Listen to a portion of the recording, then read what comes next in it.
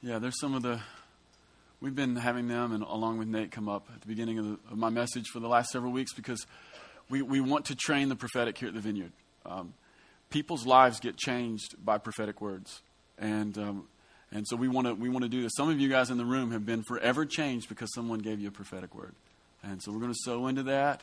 No matter how awkward it is, no matter how much the learning curve is, we're going to sow into that because God has an opinion about every single person here that the world continually covers up. And it's so important that we uncover that and discover that and discover that. And it's also really important when it comes to the prophetic for certain things to be declared over you among the people of God. There's a power of God speaking his heart to you in front of everyone else. This isn't the message this morning, but when Heather and I were married,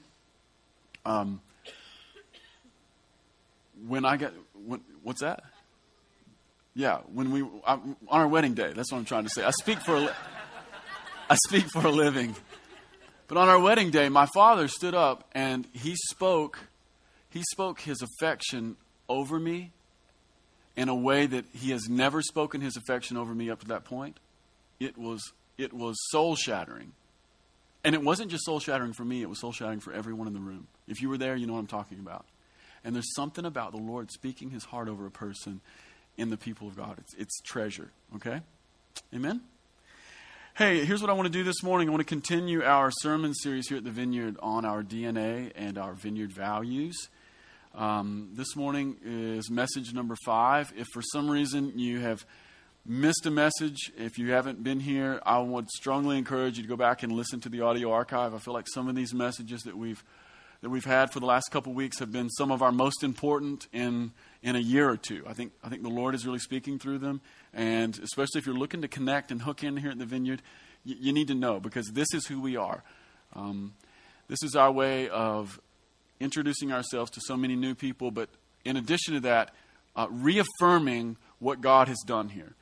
Those banners on the back of the wall, they're our values, but they're more than our values. It's the DNA. When this church was conceived, it was conceived as an act of passion, just like a baby is conceived. It was an act of passion. It was more passion than it was intention, if that makes sense. And in that moment, there was an exchange that happened, just like in natural conception, where the mother and the father provides DNA and genetic material to the baby. God provided genetic material to this group of people. There were things that were established from the very beginning that have been with us throughout every year here at the Vineyard and are becoming more and more magnified, and they're making us more and more who we are, if that makes sense, right? And one of the things I want to talk to you about this morning is I want to talk to you about the DNA of radical generosity. Radical generosity. When we're talking about radical generosity here at the Vineyard, what we're talking about is we're talking about our tendency to be givers and to find joy in it. When we're talking about radical generosity here at the Vineyard, we're talking about our passion as the people of God corporately and our passion as the people of God individually to give away every single thing we've been given. Not some things, everything. Everything we've been given. When we're talking about radical generosity here at the Vineyard, we're talking about living with an awareness that God has richly blessed us with talents and intellect and money and compassion and ideas and hope, and that we will not foolishly keep them to ourselves. So radical generosity here at the Vineyard, it includes money, but it's not just about money. It's about whole life. When we're talking about radical generosity here at the Vineyard, we're talking about living free of anxiety. And there's a particular kind of anxiety that exists among people, and it's the anxiety that runs alongside this idea that I won't have enough. And so when we're talking about radical generosity at the Vineyard, we're talking about living free of anxiety. When we're talking about radical generosity here at the Vineyard, we're talking about knowing deep on the inside that God knows what I need. And because He knows what I need, I can be generous. And when we're talking about radical generosity here at the Vineyard, we're talking about living so aware of God and so aware of His hand in our lives, little feather, that survival thinking is eliminated from our minds and hearts. Survival mentality. Can I tell you something? Survival is not the most important thing in life. It's actually not the most important thing in life, especially if you have eternal life on the inside. Hanging on to a temporal life that will one day end is not the most important thing, because you've got a life that'll never end already. And so survival is not the most important thing. Survival thinking isn't the most important thing.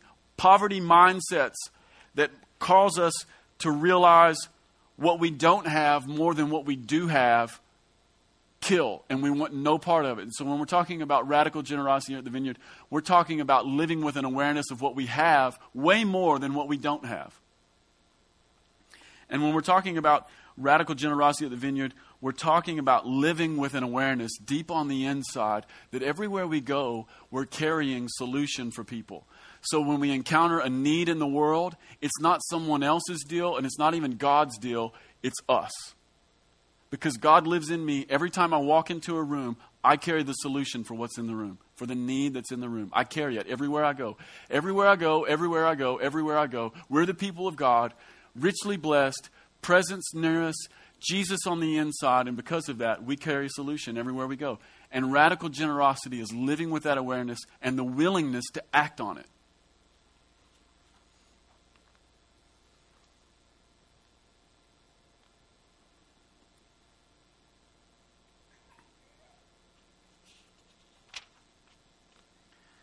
So here at the Vineyard, one of the things we want to do is we want to embrace generosity in every dimension.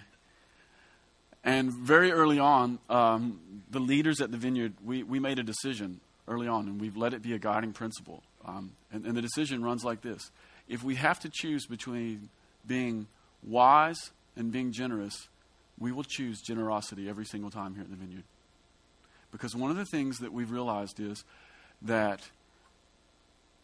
the poverty spirit, survival thinking, fear, and stinginess oftentimes masquerades as wisdom.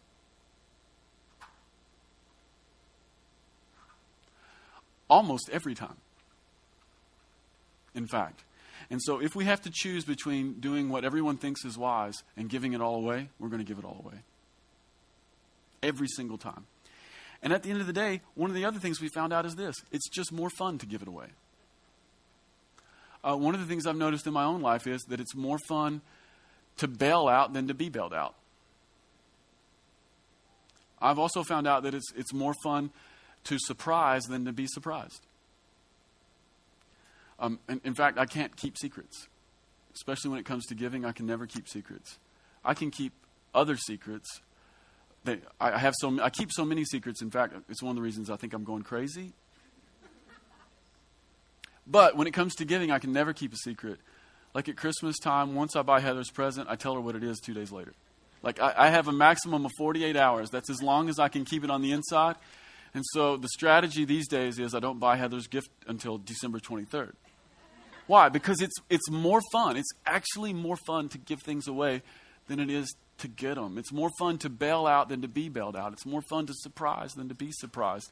And we've just found that. And one of the reasons I bring it up is because there's a certain aspect of joy and fun that should be in church that won't be there unless the church embraces radical generosity. Like, you ever walked into church and it's just like, dude, this place sucks. One of the reasons you're feeling that is because oftentimes the church is the least generous place in the world. Why? Because we're wise. We're sowing into wisdom. That's sarcasm. Just want to put that out there. One of the things that we've done this year, we used to do it a long time ago. We got away from it. We came back to it in 2012, and it was incredibly fun. Here at the Vineyard, we do a budget. It's awful. I hate doing the budget. It's my least favorite thing I do all year long. But I do it. It's important. And in our budget, we give away a tithe. So we give away 10% of everything that comes in. In fact, we give away a lot more than that, but we have a particular amount. We give away a tithe. And our heart as the leaders of the Vineyard is that we want to lose, this is the phrase we use, we want to lose control of it. Meaning we want to give with no expectation that we're buying anything or that there's any sort of reciprocity. We're not looking for reciprocity. We want to get it out. Does that make sense? And so we break our 10% tithe up, and we break it up into individual percentages, and we sow those things into different places. And this year we decided in 2012, we'd go back to this little tradition that we had a long time ago, and that we were going to give away 3% of our budget, total budget, to area churches, and that we would write one check every quarter. So we'd give away 3% each quarter to a different church. That meant in 2012 that we were able to take a check to 4 different churches here in town. And let me tell you, it was incredibly fun and weird. Here's why. I'll tell you 2 stories in particular. Number 1, Jesse took a check to one church here in town, and they didn't cash it for 4 weeks because it took Jesse 4 weeks to convince them that we weren't trying to trick them.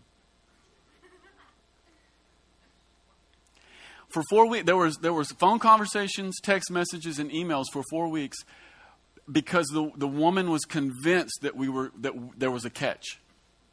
In fact, she kept saying, "What's the deal?" Jesse kept saying, "There is no deal. Just take it. What do you want us to do with it? We don't care. Just take it."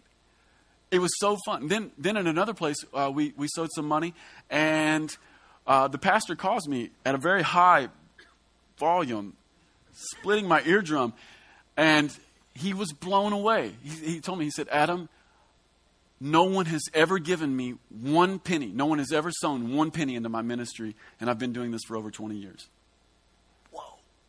Whoa.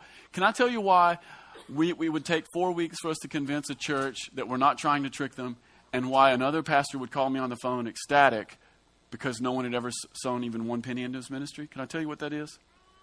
There's a dirty secret in the church, and it's called competition.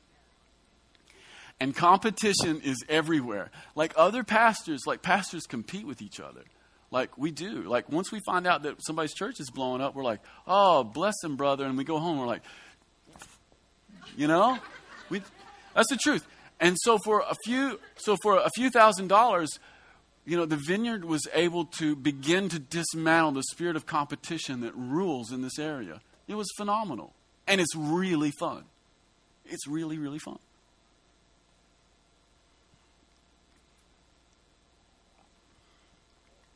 But what I want to do this morning in particular is I want to talk about the theology of giving and generosity. And I just want to look at essentially one verse this morning. And by the way, you guys can relax. This isn't a tithing message.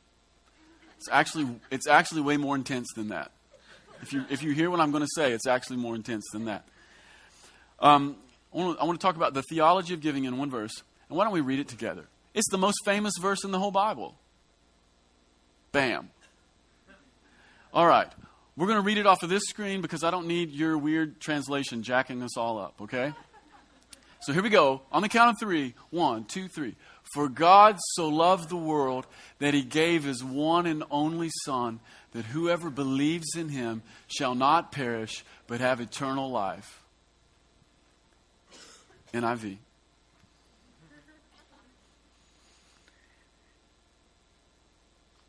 Yeah, in this one verse, probably the most famous verse in the whole Bible, we have the essential elements of a theological understanding of giving and generosity. I'd like to begin by saying this. It's like father, like sons and daughters. You ever heard that saying, like father, like son? Well, we're expanding it this morning because we believe in women. Like father, like sons and daughters. And one of the things that we see in this particular verse, and it's a foundational truth about who God is. It's a foundational understanding. It's a foundational revelation of God. It's this, that the Father is a giver. You see that? The Father is a giver. James says that every good and perfect gift comes from who? Father of lights.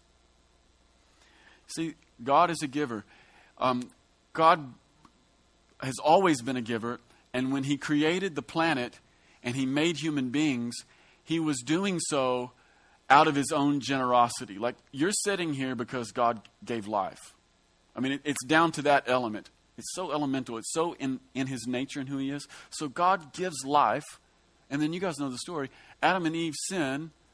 And then they realize they're naked. And then they grab some leaves and they cover themselves up a little bit. And God comes in and says, hey, what's going on? And in this transaction, one of the things that the scripture tells us is that God ends up giving them new clothes. I love that moment. You know why? Because it shows us that God is a giver, not just of life, but he's a giver of gifts, even to people who are bad, doing bad things. Like even when a person is in sin, even when a person is doing what they shouldn't have done, there was like one rule, they broke it. One rule, broken. God will come and he will give. Why will God come and give to people who break one rule? Because it's just who he is. And then he's doubled down on the gift of life by giving his one and only son. And by the way, I read the Bible, and one of the things I realized about this, when it says that God gave his one and only son, he was under no contractual agreement to do so. He didn't have to. There was nowhere in the cosmos where God had signed a document. He had met with no lawyer. There was no document. There was no one who said, you made me a promise. You have to do this. God was under no obligation to give anyone anything. And he ends up giving his own son. And one of the things that tells us about radical generosity is this, that radical generosity is about giving what you do not have to give, doing what you do not have to do. Can I tell you something? If you're simply doing what you're supposed to do, it isn't radical and it isn't generous. The essence of radical generosity is doing what you don't have to do, giving what you don't have to give, going where you don't have to go. And it's the essence of who the Father is. He's under no contractual agreement to give the world his son, but he gives the world his son anyway. And it's the essence of Christian generosity. Jesus says in the Sermon on the Mount, you should go the extra mile. Jesus says in the Sermon on the Mount, if someone asks you for your cloak, you should give him your tunic as well. It's the essence. It's life with God stuff. And then look at this next part. It says that not only that God gave, but he gave his one and only. His one and only. Jesus is the one and only Son of God, and for that reason, he's precious. Scarcity increases the value. We understand that, right? Gold's valuable for a reason. There isn't much of it. There's more dirt than there is gold. God had one son, and for that reason, he's precious. I know at my house, when we get down to one Coke, I get a little buggety. I do. Do you know what happens when you get down to one Coke? Can I tell you what happens when you get down to one Coke? I wish that would happen. That form of justice never happens. When you get down to one Coke, this is what happens. Someone drinks it. And in my case, it's always Richard Fogler. I promise you, this is the God's honest truth. That I will not see Richard Fogler at my house for 2 months. I'll get down to one Coke. Richard's there, drinking it. I'll walk in. He's drinking my Coke. If I want Richard to come to my house, all I have to do is drink 11 Cokes and leave one in the refrigerator. When you get down to one Coke, it's precious. It's like pure gold. A lot of you guys are students. Maybe you remember this, even if you're not a student. Presumably everyone went to school at some point. How many of y'all remember it's at the end of the semester and you've got one test left and you need to make an A on it so you can pass? Dude, that's me right there. That's always me. When there's one test left and you need to make a good grade in order to pass, that one test is precious. It means everything. Those are a little bit silly. Something maybe a bit more serious. How many of you have ever been around a woman who couldn't have a baby and she really wanted to have a baby? Maybe she tried for years. Like, for years and years.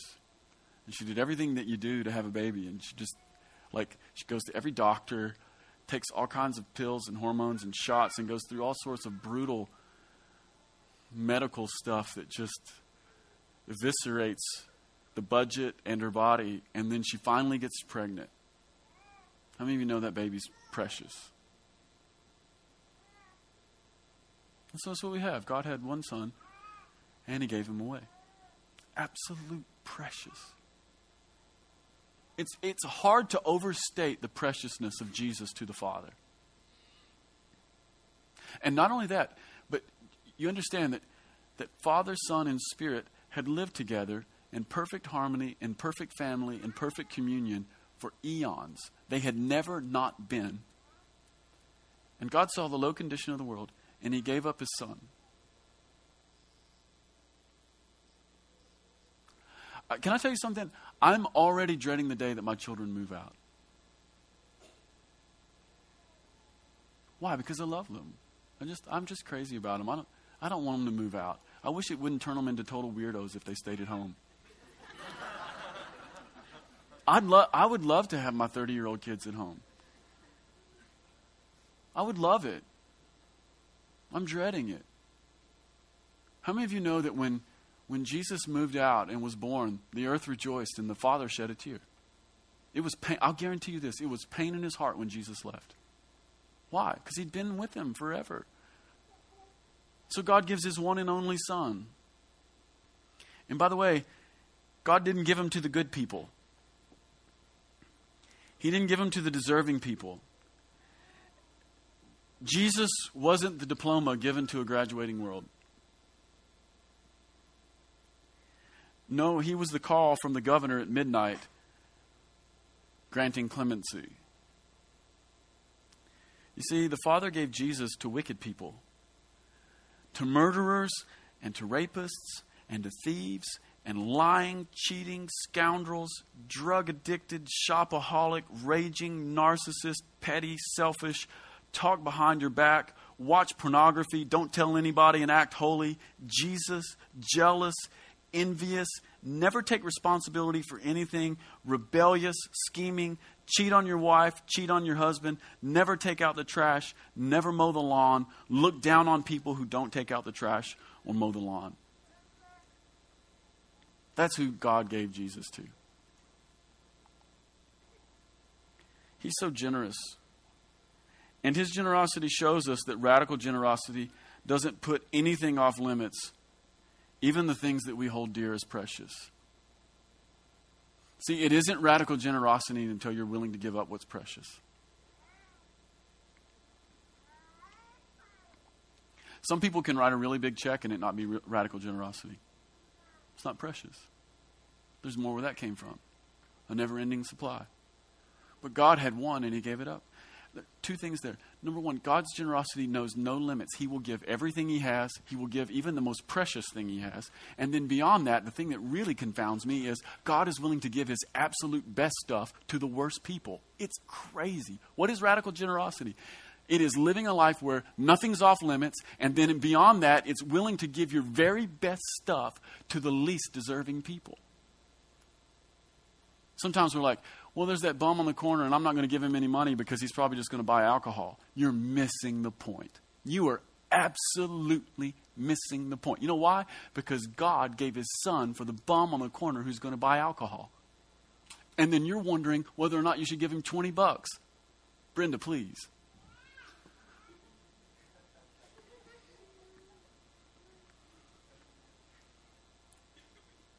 See, God gives even what he holds as precious. Some of us are willing to give money just as long as we don't have to give time. Some of us are willing to give time so long as we don't have to give money. Some of us are willing to give time and money just as long as we don't have to give you our knowledge. See, in my own life, I'm willing to give money. I'll write the check just as long as you'll leave.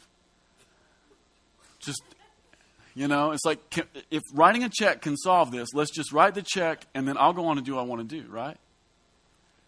But radical generosity says nothing's off limits. My checkbook isn't off limits. My time isn't off limits. And what I know isn't off limits. Like some of us will want to protect our knowledge, like the thing that we're good at, the thing that we get our identity from. We want to keep our trade secrets and we don't want to tell anyone else. And when we do that, we're actually moving in a direction that ensures that we'll never increase in knowledge. As crazy as that sounds. In fact, if you want to increase, there's always this aspect of you have to give it away. Like when it comes to knowledge, the way to increase in knowledge is to give away what you have. How many of you have ever taught something? When you teach something, you realize how much you don't know. The world's smartest people who know the most are the ones who have given away the most. And radical generosity means giving away what took you 30 years to get so that someone else can get it in 2 months. And being okay with it. Being okay with them not having to go through the hoops that you had to go through, not having to grind their face off for the things you had to grind for. That's radical generosity. That's what God does. He gives his very best people, and he gives his very best stuff to the very worst people. That's our Father. And the reason I wanted to make such a big deal about that part is this. It's because we have his DNA in us. Like by the Spirit, we have the Father's DNA in us. He's planted it in us as individuals, and then he's planted it in this church. And so what it means for us to live life with Jesus is it means that we're given to radical generosity. It means that our checkbook isn't off limits. It means that our time isn't off limits. It means that our knowledge and the stuff that we find identity in is not off limits. It means that it's there to be given away. It means that we've been given a generous spirit, just like some of you fathers have given your sons blonde hair or blue eyes. So we have that one. Number one, our Father is a giver. So we're givers. And then number two, Jesus is a present. For God so loved the world that he gave his one and only Son. The Father gives, and Jesus is a present. I don't know if you guys know this or not, but there's two kinds of presents. There's things you need, and there's things you want. Right? Things you need, things you want. Things you need. I have a few things that I want. I have one thing that I want right now in particular. I want a resonator guitar. Do you guys know what those are? It's like the dobro style guitars, but I don't want to play dobro. I want a round neck. I don't want a square neck. I want a round neck one, and I don't want the cheap $500 Gretsch. I don't want it. I want the $3,000 National, the green one, the metal one, and I want to finger pick it, and I want to play records with it, and that's what I want. What I need is socks. But what I want is this resonator guitar. Christmas time is always really funny around my house because my wife will ask me, "What do you want?" And I always tell her, well, the truth is you can't afford what I want. So don't give me anything. I always tell her, don't give me anything. You can't afford what I want. All the things you can afford, I already have. It sounds rude. It's not. It's just, like, babe, another pair of jeans. Don't need them. I want the guitar, babe.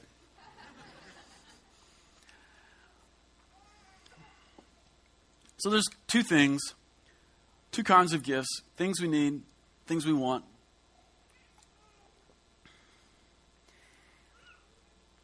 And what I want to point out about this is that we in the church have suffered because we've treated Jesus like the socks we need when he's actually the consummation to our deepest desires. Like we all live with a certain level of awareness that we need Jesus. Like especially when I get really sideways and screw life up a little bit, I come back to that reality that, what I need? I need Jesus. What is more subtle but actually more dynamic in terms of changing your life and making you a new person is when you wake up to the fact that Jesus is what you want. In fact, every desire that you have, every single desire that you have, every longing, every ounce of heartache and every ounce of want in your life is ultimately a desire for Jesus. In fact, there is no desire that you have that will ever be satisfied in any place other than Jesus. Some of us in the room are like, you know what I really want? I really, really, really, really, really, really, really, really, really want to meet my husband. And you think you're going to be satisfied when you meet your husband. Let me tell you, about 6 months after you get married, you're going to be less satisfied than ever.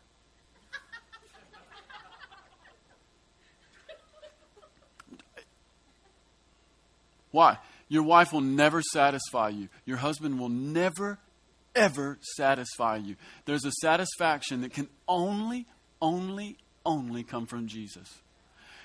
You think what you really want is a new car in the garage? No, what you want is that's a distraction that's meant to be filled in Jesus. No, I don't care. Buy 2 new cars. Put them both in the garage. I don't care. Neither does Jesus. But the thing is, not buying into the lie that the new car in the garage is going to make me satisfied. It won't. You'll go out, you'll drive it 3 miles, and it'll still have the new car smell in it, and you'll come home and you'll be like, it's kind of a bummer. You know how I know that? I've done it. I've done it. You think, what I really, really want is a promotion. And you'll work and you'll beat your brains out and you'll get the promotion and you'll drink a really nice glass of wine. And right before you go to sleep, you'll realize, I'm not satisfied. It's the biggest bummer in life. Jesus is the one thing that satisfies. I want to read a scripture to you. I've been thinking about this one all week. In John 7, this is what Jesus says. Let anyone who is thirsty come to me and drink. Anybody in here thirsty? The truth is, everybody in here is thirsty. We all have different appetites. Everybody in here wants something a little bit different. But the truth is, in life, everybody's thirsty. And the only place that you're going to get a drink that satisfies, that quenches your thirst, is Jesus. Get a girlfriend. She won't satisfy. Make her your wife. She still won't satisfy. Buy a car. Won't satisfy. Get a boat. It won't satisfy. Buy a bigger boat. It won't satisfy either. The reason I bring this up is it's very important. It's this, because one of the things that this shows us, not only is Jesus is a gift, and he's not just the gift you need, but he's actually the gift that fulfills what you want. And this is really important because God is not simply interested in meeting needs. See, we believe that God is simply interested in meeting needs. I'm here to tell you, God is actually not that interested in meeting needs alone. He is way more interested in touching desire. He is way more interested in awakening delight. And he is way more into pleasure than he is just a cold, dry, cut-rote, religious, stiff meeting needs. And everyone in the world thinks that Jesus is just here to meet needs. When we believe that Jesus is here to meet needs, we take the Son of God, the most beautiful person in the world, and we turn him into Christmas socks. You see, his generosity is to the essential, but it's also to the extravagant. God is the chef who cooks not just to nourish, but to excite your taste buds. How do I know this? I know this because he's the master vintner, and Jesus made 180 gallons of wine, the very best wine for people who were already drunk. Some of you are like, that's grape juice. Wrong. It wasn't grape juice. It was wine. They have a word for grape juice in Greek. It's called grape juice. Jesus made 180 gallons of the best wine for people who were already drunk. What's that about? It's that he doesn't want to just meet a need. He wants to sow into extravagance and delight. That's what generosity is. Generosity is not simply meeting people's needs, but it's going that extra mile and beginning to touch the things that are the dreams of people's hearts and sowing into delight, sowing into dreams, sowing into hopes, sowing into the frivolous, sowing into the extravagant, sowing into the things that no one needs to get by, but it's actually the thing you most need to get by. If you never have your wants touched, you'll be the most bitter person ever. See, a good father doesn't simply provide for his children's needs. He goes the extra mile and he begins to take care of their wants as well. This is who God is. God isn't simply the person who's out there going, you know what, you're a sinful person and you need a Savior. He's way more than that. Oh my gosh, it's the tragedy of the kingdom. The tragedy in the church is that we believe Jesus is just about salvation. Come down, pray a simple prayer, get baptized, and live like hell. And by the way, you can put up John 3:16. I want to go on a rabbit trail. And by the way, when it says, shall not perish but have eternal life doesn't mean heaven. In the Gospel of John, eternal life never means heaven. Because heaven means someplace else, some other day. Eternal life is now, here, in the present. What is eternal life? What is it that Jesus has come to give? John 17:3.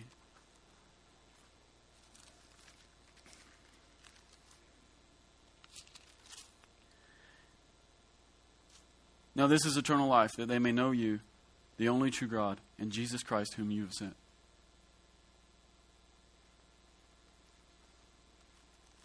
See, some of us think that God is playing a game with us, that he wants to just meet our need, keep us from going to hell. The truth is, heaven is here already. And that the best parts of life are not the ones that have to be waited for. That they're actually already here. And so, Vineyard, one of the things that I'm convinced of is this. I'm convinced that God is drawing us as a body and as individuals into a generosity that is concerned with needs, but also a generosity that just touches longing and desire. Because when longing and desire get touched, beauty, pleasure, and delight get exposed. And God is into beauty. God is into beauty for no other sake. God is into beauty for beauty's sake alone. God is into beauty that means nothing other than beauty. We're so connected in the church to ideas that everything has to have purpose. God is into beauty that has no purpose, other than it's just simply beautiful. And we'll never, and by the way, beauty that has no purpose is almost always connected to glory. And we'll never move into glory so long as we keep this small, survivalistic mindset of meeting needs alone. It's got to go one step beyond. Why would God do that? Last point. Why would God do that? Why is God a giver? And then why would God give his very best to the very worst? Very simple. For the sake of love. For God so loved the world that he gave. Why did God give? Because he loves. And by the way, when the Bible says that he loved the world, it means that he loved the whole world, all the people, even the ones you hate. I love this quote by Annie Lamott. She says, "You can be sure that you've created a God in your own image when it turns out that God hates all the same people that you do." It's a bit cynical, but I like it. See, generosity is really an expression of love. Generosity is a heart so invested that giving is as natural as breathing. It's the instinct of a heart on fire. Generosity is what grows out of the soil of love. How many of you know this? That you can give and not love. It'll make you more bitter. But you can't love and never give. You can't. If you're in love, you'll give. When I first fell in love with Heather, there was no end to what I would do. I mean, I was like 17, and for whatever reason, I was one of those high school boys that always had money in my pocket. I always had a lot of money. I carried like $400 or $500 around all the time. I just worked hard and I had cash, and it was never off limits to her. Some of my guy friends would be like, "How are you going to spend all that on your girlfriend?" I'd be like, "Man, I'm crazy about her. How are you not going to spend it on your girlfriend? I want to seal the deal, man. I don't want to lose this. Come on." See, you can give and not love, but you can never love and not give. If you don't give, you're not in love. If we're not living, this, by the way, this is the really hard word from Pastor Adam, so I just want to brace you. Everybody braced? Okay, good. The really hard word is this. If you're not living a generous life, it's really proof that you're not in love. And if you're not in love, it's really just proof that you haven't yet awakened to the fact that God really, really loves you. And that he's really good to you. If you're just living for your own little kingdom, like your own little 20 acres, if you're looking to just build a bigger barn than the one you already have, you've never even built a fence for your neighbor, just because, then it's really proof that you haven't encountered love yet. It's a bit of a barometer there. One last thing about generosity growing out of love. And I actually think this is the most important thing I've come to say this morning, is that when generosity grows out of love, nothing is ever lost.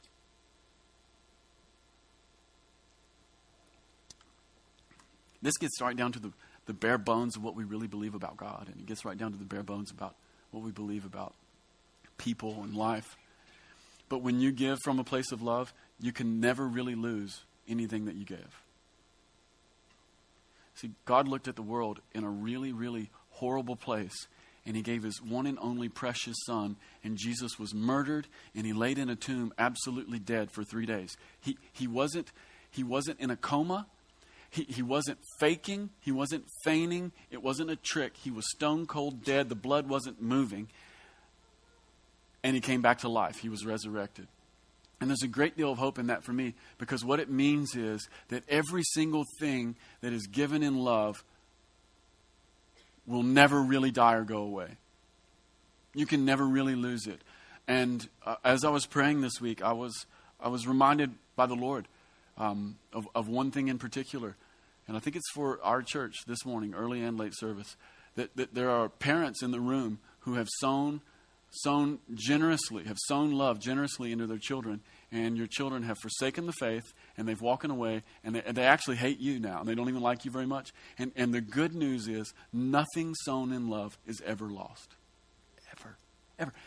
Like your son or your daughter may be laying in the tomb right now, like completely dead, completely like blood's not moving, no life. Like there's something in there, but it just isn't the life of the kingdom. And the good news is that every single thing that you ever gave in love will come back to life.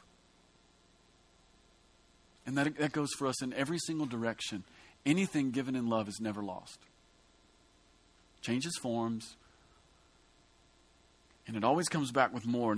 And I love this in the story and the narrative of Jesus. So God had one and only son, his precious son, and he gave him, and he was murdered, and he laid stone cold dead in the grave. And then he was resurrected. And then by a work of the Spirit, God has sons and daughters. Innumerable sons and daughters. So the Father who only had one now has innumerable sons and daughters. In the first chapter of John it says, to them that believe, he gave the right to be called sons of God. Children of God.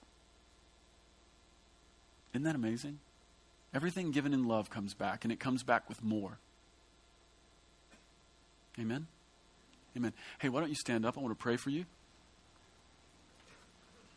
If you're on the ministry team this morning, please come forward. Do not delay.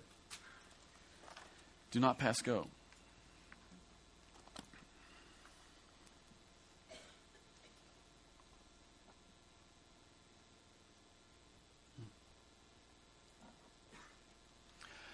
Well, the Lord wants to do a few things this morning, especially for a lot of us in the room. I have a feeling that today's message maybe landed on some people in a particular way, and the Lord just wants to add his amen to it. After I'm finished praying, some of you may need to come forward and receive prayer just because you know that you want to lean into generosity more. That it hasn't necessarily been an expression of your own life, and you want to lean into it more. And if that's you, then you need to come forward this morning. We want to pray for you. It's not a walk of shame. It's the empowerment of the Spirit. Also this morning, some of us in the room probably are having a hard time believing me when I say that God is not simply interested in meeting needs, but He wants to touch desire as well. And some of you have had hopes, dreams, and desires that just sort of stay out there in the ether, and they feel like they floated away. And you probably need to come forward this morning so that you can receive some prayer, and God can re-encourage the desires of your heart. The Bible says if you delight in the Lord, He'll give you the desires of your heart. I love that scripture. It's so interesting to me. The scripture doesn't say if you know the Lord, He'll give you the desires of your heart. It also doesn't say if you obey the Lord, He'll give you the desires of your heart. It's actually possible to know and disobey the Lord, and He'll give you the desires of your heart. How scandalous is that? Because the only thing that's required is delight. Amen? Father, we just love you here this morning, and God, we ask that radical generosity would be the natural expression of your people here at the Vineyard. God, I ask that you would, in increasing ways, begin to awaken our heart to giving, not just in money, God, but in time and in our expertise and in all the ways that reflect you. Father, I ask that we would be people who meet the needs of those around us. But God, I ask that you would give us unique opportunities to go beyond meeting needs and to touch the realm of desire and to touch the realm of want Father, I ask that you would bless us in such an extravagant way that we could actually begin to satisfy wants in our city. God, I ask that you would make us the people who are able to answer prayers that people have prayed their whole life. God, would you give us the facility to be able to answer prayers that people prayed their entire life, God. And we ask it in your name. Amen. Hey, if you need to respond, you come on up. If you're sick in your body, we want to pray